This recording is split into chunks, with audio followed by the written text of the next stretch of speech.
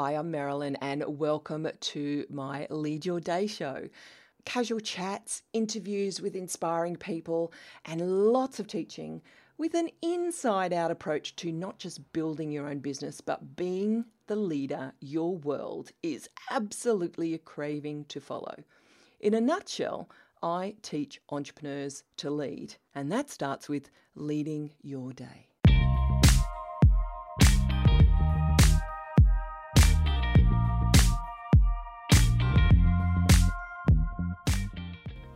I'm sharing some of the things that, they bug me. Some of the things that I believe in. Some of the things that make, Marilyn, and that help me. And I'm also sharing some of the things that are, that I'm changing my view about. Now, what I'm going to chat about today isn't one of those, but it's one of those things that have really bugged me.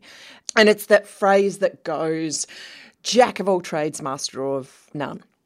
I spent many years figuring out what to do with my life. And yeah, I'm doing air quotes as I say that. I was always the sort of person that when asked what my dream was or what I wanted to do when I grew up, I kind of didn't know how to articulate it.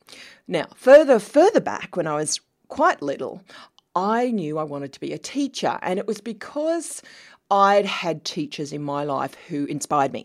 And it wasn't so much that I wanted to teach, although I've found out as an adult that I love to teach and I'm good at it.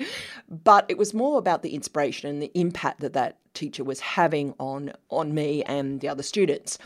But when I was a kid, most kids aren't aware or self-aware enough to consider that teaching isn't just limited to kids. And as I got older, I really didn't see myself being a school teacher. I loved inspiring, I loved creating, I loved making things happen. There's lots of things that I could do. And looking back, I can see that part of the pressure for me was you've got to find one thing. And I found that really hard. And I was never given an option or empowered to challenge that thinking. I knew I just loved to do lots of things.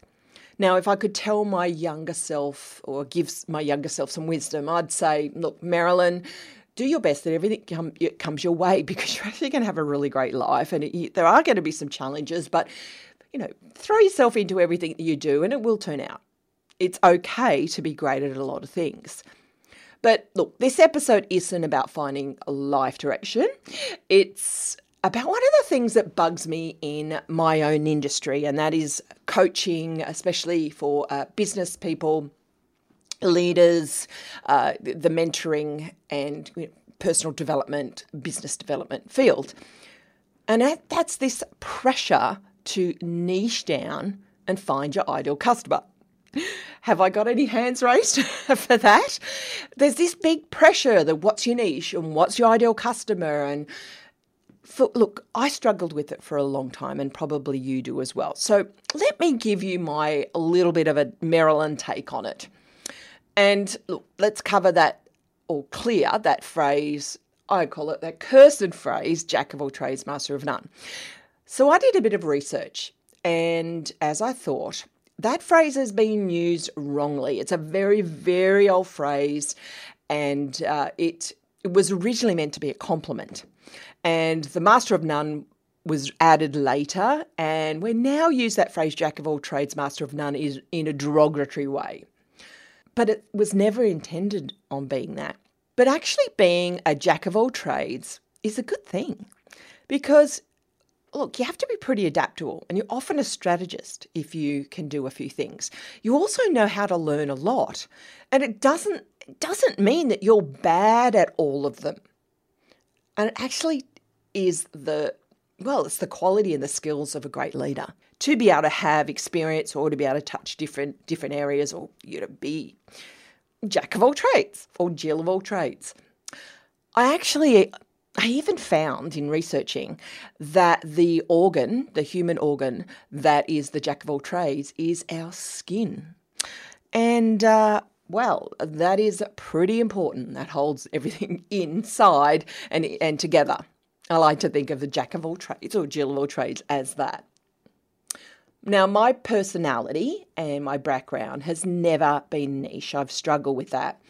When I started out, I was niche. I was in architecture, but I struggled because it didn't honour or it didn't pay dues to my inner, the essence of who I was, my raw skills, which are sometimes hard to attach to a niche or to specialisation. I was a teacher, but not of kids. I was a inspirer. I'm a strategist. I'm also good at helping people take action.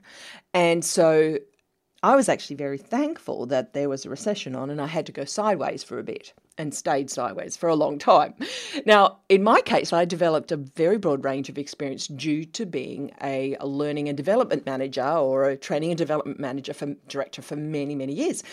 And I learned coaching skills, facilitation skills, mentoring skills, and I was definitely a problem solver and a strategic thinker. And I needed to have that experience to be able to do what I did. And when I listed everything that I've done, it's quite broad. And the message that I was getting when I was looking to form an online business was that you got a niche, you got to find your ideal. And I was I wasn't feeling empowered, let's put it that way.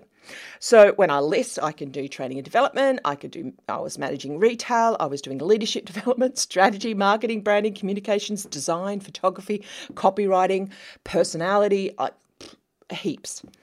And even now, my Lead Your World Entrepreneur Incubator, the Academy as we call it, is a little bit broader than, say, just teaching you how to copyright. So I'm actually against that trend for niching, which really came out of the last century where we were encouraged to have a profession, which we stuck at for our working life.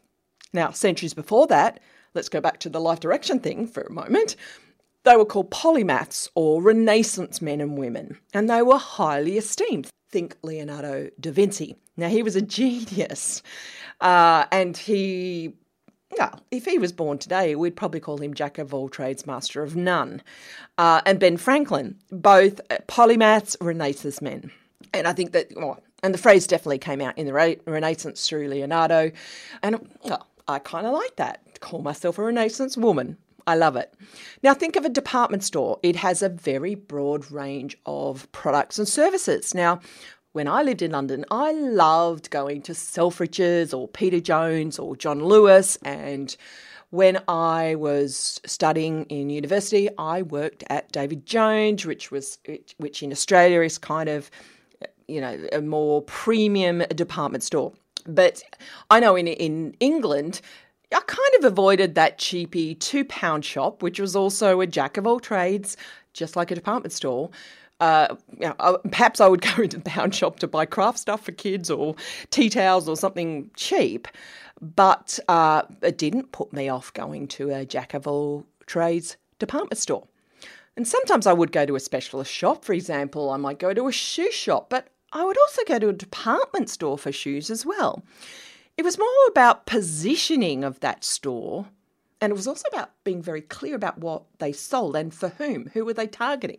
It was also about knowing clearly what they sold and which type of people would, appeal to that. So if you're feeling the tension to niche down and find your ideal customer, realise this, that wisdom, and it is wisdom, it's about clear communication and clear messaging and not being vague so that people understand exactly what it is that you're selling. Because, look, there's so much noise out there and most people get it wrong. It's very noisy, it's unclear what people are actually selling or serving people with.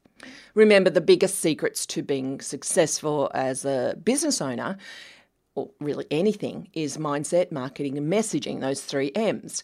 And having the right market, having the right message. Combine that with mindset and hey, there you go. So when people say niche down, find, locate your ideal customer, get it clear.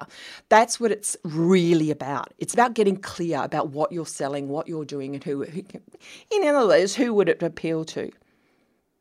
And it's definitely easier if we can label people. So, for example, you're a business strategy coach rather than a business coach, which in a noisy market I get.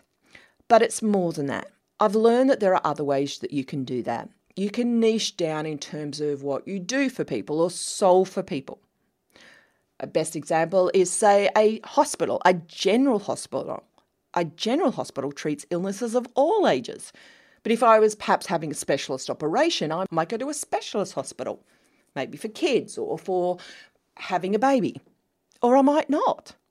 I think it's actually way more valuable to be true to your own unique wow, to have that self-awareness, to discover it and then be able to articulate it. So, jack of all trades, it's not such a bad thing after all. I'm definitely rethinking a lot of things. Hey, can you do me a favour? I've got 3 things I'd love you to do. Number 1, pause and hit subscribe right now. Then number 2, share it with someone you know that needs to hear this. And number 3, go and write me a review. Yeah, it's a bit of a hassle to go find what to do, but it's really worth it to get the message out. And then finally, set a goal to go for a daily walk and listen to this podcast, because the faster we can share this message, the greater the benefits. Thanks for listening, and I'll see you tomorrow.